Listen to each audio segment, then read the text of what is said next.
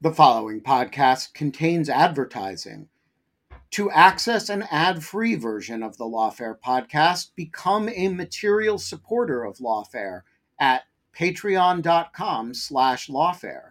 That's patreon.com/lawfare. Also, check out Lawfare's other podcast offerings: Rational Security, Chatter, Lawfare No Bull, and The Aftermath.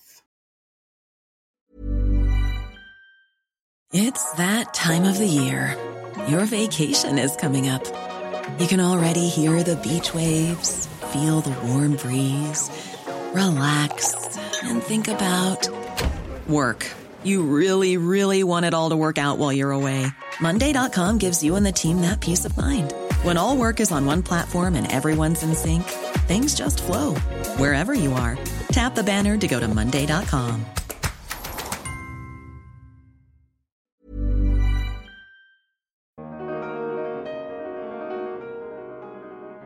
The guidance is just never clear, and it's up to really broad interpretation.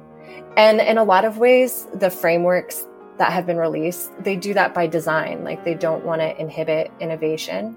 And they don't want to limit our access to technology. But I think providing clear direction for how one can determine whether human subjects research is involved, what type of documentation is required, what type of consent, what type of information that participants would need to give meaningful consent. I think if there was clearer guidance for researchers, practitioners, those interested in partnering with the federal government, I think that would make a huge difference. I'm Catherine Pompilio, Associate Editor of Lawfare, and this is the Lawfare Podcast, November 15th, 2023. The use of deepfakes, a form of artificial intelligence known as deep learning to create manipulated or generated images, video, and audio, is on the rise. In 2022, the U.S. military took a nearly unprecedented step by declaring its interest in deepfake technology for offensive purposes.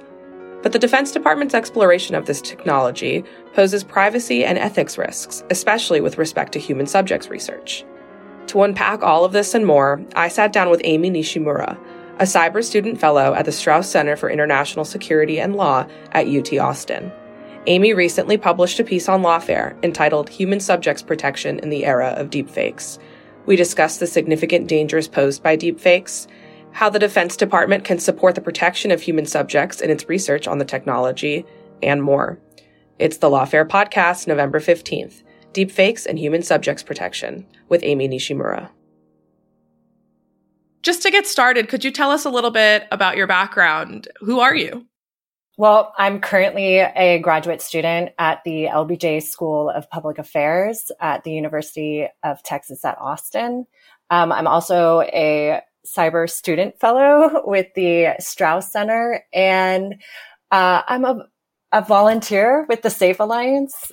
And my background before returning to school was working in trust and safety for a variety of big tech companies. And so we're here because you recently published a piece on Lawfare entitled Human Subjects Protection in the Era of Deepfakes.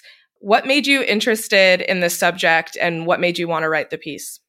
So I'd actually been interested in deepfakes for a while through my volunteer work, working on cases for domestic violence and sexual assault. Deepfakes kind of came up, and it made me want to read more about it. And so I got exposed to the work of professors Danielle Citron and Marianne Franks, and some of the work that attorney Carrie Goldberg was doing. And kind of from there on, I've always had a sparked interest. And what kind of prompted me to write this piece now was a recent Intercept article that talked about U.S. SOCOM's interest in offensive uses for deepfake technology, which I thought was really fascinating. Okay, yeah, so let's dive into it. So just to get us situated, what is a deepfake? A deepfake is a digital forgery, and it's created through AI, and that's just a high level. Is there, a big difference between, say, like Photoshop and a deepfake? What is it capable of? Deepfakes are manipulated or generated images. And so deepfake detection and generation models are built off of data sets that contain images, video, audio of real people, but also synthetic images, video, and audio. And they're trained on thousands or even millions of data points, which makes it substantially different than a photoshopped image that you can just manipulate on your own. And so where did they come from? Or I guess what was the first deepfake and what's their position on the internet? Where do they usually come up and what do they look like? So the first real use of the term deepfake came from Reddit. It also came from kind of our more commonly, or what we commonly think of as deepfakes, which are deepfake pornography and usually of celebrity women. And a lot of times when we speak about deepfakes in this space, we're talking about non-consensual pornography, or at least that's been the primary use case. Mm-hmm. And so can anybody use this technology, or do you have to have some really advanced system? Are there different levels to it? There's different levels, of course, but nowadays anybody can use this technology. Yeah, I've seen some scary videos online of even just, presidents or foreign leaders that I have to kind of do a double take because they're looking more and more realistic. So in the context of national security, and we'll get into, the Department of Defense and their use of deepfakes, but how might adversaries use this type of technology? So in the context of national security, deepfakes can be used, honestly, in information warfare to try to impair operations, to try to manipulate elections, and mostly to erode trust in public institutions. Yeah. So what might that look like? Well, we're kind of seeing it today, right now, with the ongoing wars in Ukraine and Gaza, where there has been some identified deepfakes of war propaganda. One of the ones that comes to mind was an image of a Gazan man carrying 5 children through rubble, which turned out to be a completely generated image. And it's used to kind of incite public support or sway public support. And so what's the difference between kind of regular disinformation or other forms of disinformation to kind of sway, public opinion and deepfakes? Are they more dangerous, would you say? How would you characterize that? It's hard to say. Honestly, it's hard to say that they're more or less dangerous than other forms of disinformation, but they typically have malicious intent. But yeah, I'd have to give that more thought if they were more dangerous than other forms of disinformation. What sort of research has the U.S. government done to kind of, detect and deter or just learn more about deepfakes? The government has done various research and reports to try to not only detect but combat deepfakes. I think there's a lot of ongoing research. There's continuous hearings. I was just listening to a Senate committee hearing for Homeland Security where they also discussed the dangers of deepfakes. Got you. And you wrote in your piece that last year the U.S. declared its interest in deepfake technology. What was this? What did they say? Via what channels? This was the U.S. Special Operations Command, which is kind of the most elite units from the Army, Marine Corps, Navy, Air Force, and they had updated a procurement document, and this was reported in that Intercept story I was telling you about. And they had updated a procurement document that explicitly laid out their intentions to provide a next generation of deepfake to influence operations via non-traditional channels. And according to the reporting, that was like almost an unprecedented move to kind of explicitly write down that not only were we interested in this type of technology, but we were interested in it for offensive uses. Yeah. And do you know, to what extent DoD uses deepfakes? I guess how far the research goes into potentially using it? I do not know the extent, no. Oh, the black box that is the Defense Department. Yeah. So you wrote that deepfakes create a new type of harm that's dubbed the liar's dividend, which is particularly relevant in the context of national security. What is that and why does it matter? Sure. The liar's dividend was coined by professors Danielle Citron and Bobby Chesney in their seminal deepfake paper. And it's basically the windfall that bad actors can get from the kind of chaos that deepfakes and the distrust that deepfakes create. Mm-hmm. And so essentially it's the idea that you could hide your bad actions by claiming that something that's real is actually a deepfake. Oh, okay. Interesting. So, if a president, I guess an example of that would be like if a president, actually did something bad and then they were accused of it, they'd be like, no, what are you talking about? That's just a deepfake. How dare you? Yeah, exactly. Oh, scary. So what type of data and approximately how much of it is needed to create a deepfake? This one's really hard to answer because it really depends on the method that you're using to generate deepfakes. But typically, I would say that a deepfake image requires hundreds of different images, and a deepfake model would require thousands or maybe even millions of data points. It just really depends on the technique that you're using to generate the deepfake. And whose data is DoD likely to be collecting?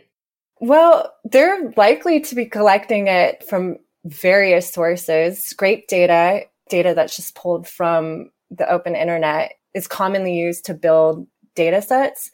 But the proprietary deepfake data sets are so valuable because they involve direct collection, often with paid actors, where they can control the environment for things like lighting, distance from camera, different angles of face, different audio considerations that make them crisper and higher quality. To create a deepfake, like you said, you need biometric data. So what is biometric data and why is the use of this data particularly dangerous for the subject, or the collection of this data particularly dangerous for the subject as compared to, other information about a person? Biometric data is data that's collected from a human, their unique physical characteristics. It includes things like their fingerprints, but it also includes things like their image. And I'm making the argument that when you collect things like a person's face or their voice or their mannerisms, you are collecting kind of the most personally identifiable data a person has. It's not easily changed the way you could change, say, your social security card or your email. Mm-hmm. Because you can't change it, that's why it's particularly dangerous. Yeah. It's because you can't change it. And then I think of things like the advancement of image search, that your face is something that someone could use to search and find more information about you. Yeah, absolutely. And I guess this is different than a static image in that they're finding out more information about you, but also, they might find a video of you saying or doing something that you didn't actually say. Right. Which might be more, I don't know, I guess believable if it's deepfaked rather than just some kind of shoddy Photoshop job. So you wrote that the Defense Department and OD&I have released frameworks that aim to address the risks that AI poses to constitutional rights and civil liberties. What are these frameworks? What do they address? And what do they fail to address? Sure. The OD&I has a artificial intelligence ethics framework that's meant for the intelligence community in particular. And then the Defense Department has a responsible artificial intelligence strategy called the Responsible AI. And both of these frameworks address risks in AI, but most of the risks that they focus on are AI outputs. But the risks that they address are civil liberties risks, in addition to other cybersecurity risks. What do they fail to include? They both of them fail to include guidance for the handling, use, and storage of biometric data. And neither of them really address the idea of informed consent for the collection of some of this data. Why do you think they left that out? I just don't think it's in the forefront of their minds. I think when people think of technology, they're not necessarily thinking of human subjects or human subjects protections. Yeah. And that brings me to my next question. At the center of this research is people, or human subjects, as you mentioned. How can the government support the protection of human subjects in its research? What do they need to do? Well, in some ways, they need to follow the policy and guidance that already exists. I talk about in my piece the Common Rule, which is the code for protection of human subjects, the federal policy for protection of human subjects in the US, which came out of kind of a long history of revelations of maybe poor human subjects practices, we should say. So in my mind, some of it is just following what they already signed on to follow. And maybe we could create a clear pathway to do that by developing a taxonomy for review of when technology does touch on this type of research and what kind of added review and protection should exist. One size fits all seems like a good idea for clothes until you try them on. Same goes for healthcare. That's why United Healthcare offers flexible, budget-friendly coverage for medical, vision, dental, and more. Learn more at uh1.com. Everyone knows therapy is great for solving problems, but getting therapy has its own problems too, like finding the right therapist, fitting into their schedule, and of course, the cost. Well, BetterHelp can solve those problems. It's totally online and built around your schedule. It's surprisingly affordable too. Connect with a credentialed therapist by phone, video, or online chat, all from the comfort of your home. Visit BetterHelp.com to learn more and save 10% on your first month. That's BetterHelp, H-E-L-P. Yeah, and you mentioned sometimes that they kind of, they failed to apply the Common Rule, or I guess failed to consider research ethics with human subjects research before. What happened in those cases? So the cases that I point out, I talk about the Church Committee. There was also the Pike Committee at the same time, which investigated kind of illegal federal intelligence operations. And kind of what we got from those reports was that to preserve liberty, we need the constraint of law. And after the revelations in those reports, there were also things like the Tuskegee study, which is something a lot of people learn about, where Black men with syphilis were kind of deceived into believing they were receiving treatment for their syphilis, but they were actually not receiving any treatment. And we now find that to be kind of abhorrent behavior. But before, we didn't have any guidance to kind of prevent those, what we now call ethical lapses.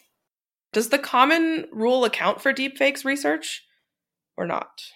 The Common Rule doesn't specifically account for deepfakes research, but I'm making the argument that because of the collection of biomedical information and PII, personally identifiable information, that the Common Rule standard should apply to deepfakes. Yeah, can you say more about that? Why?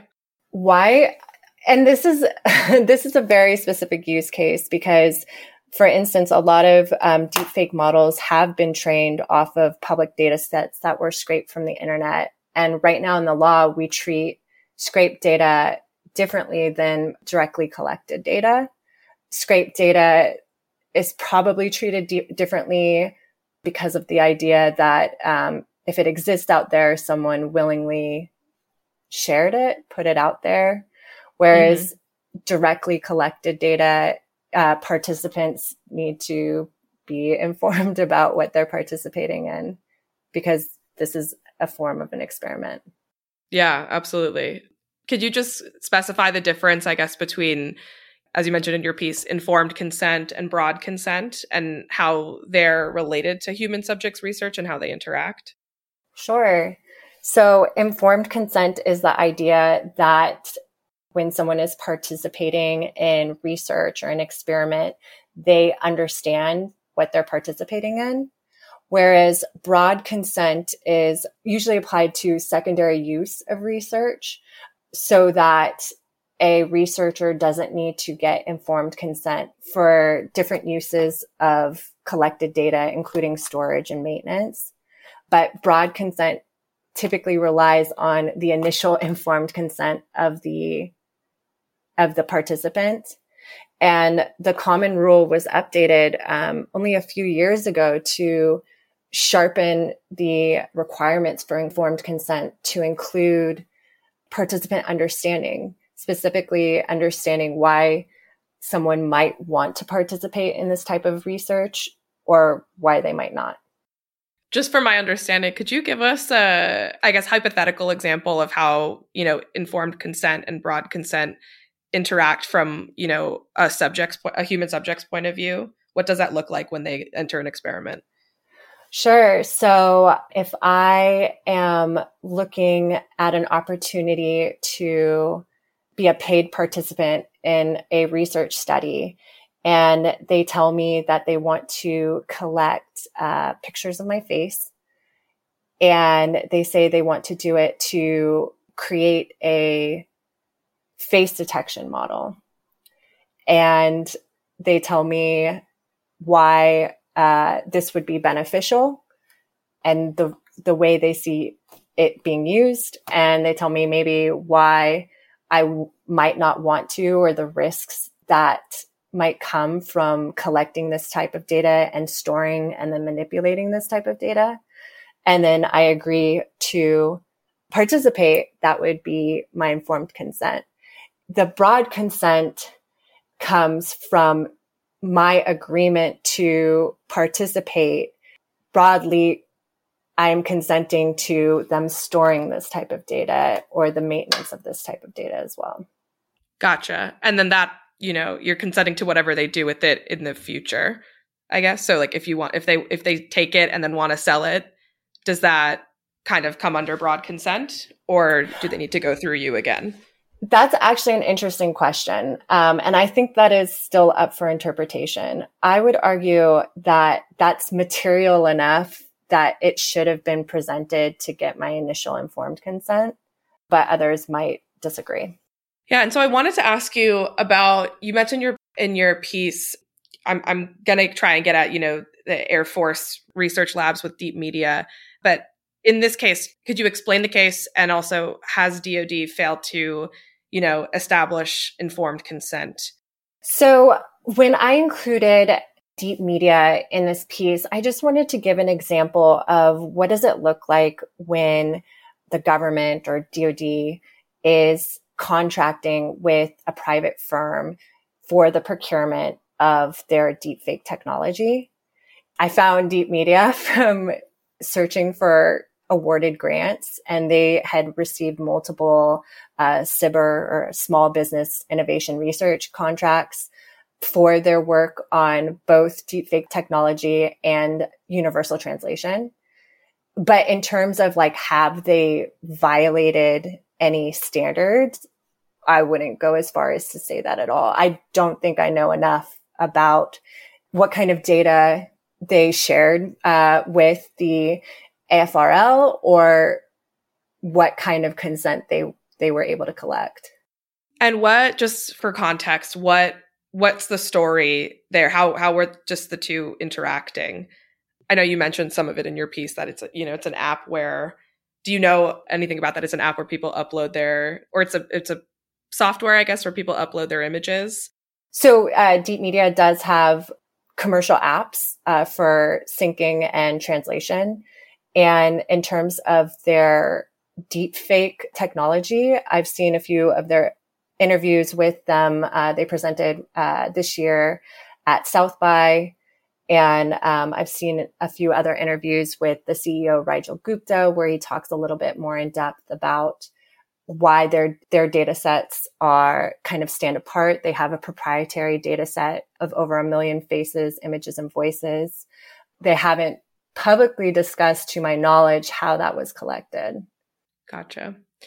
And just for clarity, they were contracted by the Air Force, or they just received Air Force Research Laboratories, yes. Got you. So also in your piece, you wrote about dignity harms and how they're related to deepfakes. Could you talk a bit, what is a dignity harm and how does this apply to this technology? Sure. In my piece, when I was discussing how the U.S. formally adopted the common rule, it came out of principles that were outlined in the Belmont Report, which provided ethical principles for the protection of human subjects research. And it kind of had three core pillars, which was respect for persons and beneficence and justice. Part of respect for persons is an individual's autonomy, their ability to act and deliberate in their own interest. And we've determined in law that a person's right to autonomy, a person's right to well-being, these are good enough goals in and of themselves. Mm-hmm. How could the government require contractors to establish informed consent? What would that look like? There's a few ways. The FAR, the Federal Acquisitions Requirements, and then the defense has their own special supplement in addition to the FAR, lays out procedures for the protection of human subjects. And that would be an excellent place to go further. And I suggest that there would be benefits, especially for government contractors, to have some sort of taxonomy that they can look at when to evaluate their technology for whether or not it involves human subjects research, and then what additional steps that they need to take to ensure they're complying with existing law. And does that create some sort of compliance burden for contractors? I think it does, but not any more than other compliances that we have for like the processing and securing of data, for instance. Yeah, fair. So we've been talking pretty narrowly about, research and the ethics that come along with, human subjects research framework. What's the connection between human subjects research framework and safeguards and broader national security? Why does it matter in this context? Well, I think it matters all on its own. I do think that, these principles are not just principles of the United States, or global principles. And I think that especially as we look to the advancement and the evolution of technology, of artificial intelligence, I think it's going to be more important than ever to make sure that we are considering not just the potential outcomes for humans, but the real human inputs that go into this technology. How it relates to national security is this technology is already being deployed domestically and abroad. And I think we just need to make sure that, again, we're putting human well-being first. Yeah. Do you have a sense of what any, lawmakers have had to say about this? Is there any legislation in the works to address the issue? Lawmakers have a lot to say about this.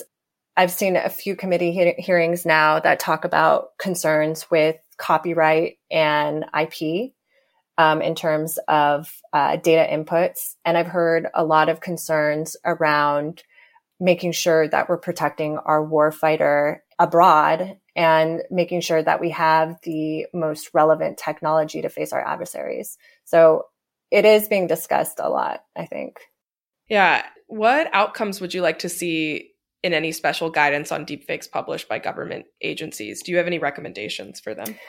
Yeah. When I was researching for this, I got to speak to a lot of machine learning practitioners. And I would say the most common feedback I got was that the guidance is just never clear, and it's up to really broad interpretation.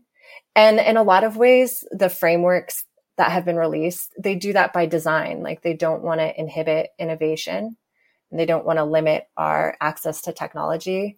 But I think providing clear direction for how one can determine whether human subjects research is involved, what type of documentation is required, what type of consent, what type of information that participants would need to give meaningful consent. I think if there was clear guidance for researchers, practitioners, those interested in partnering with the federal government, I think that would make a huge difference.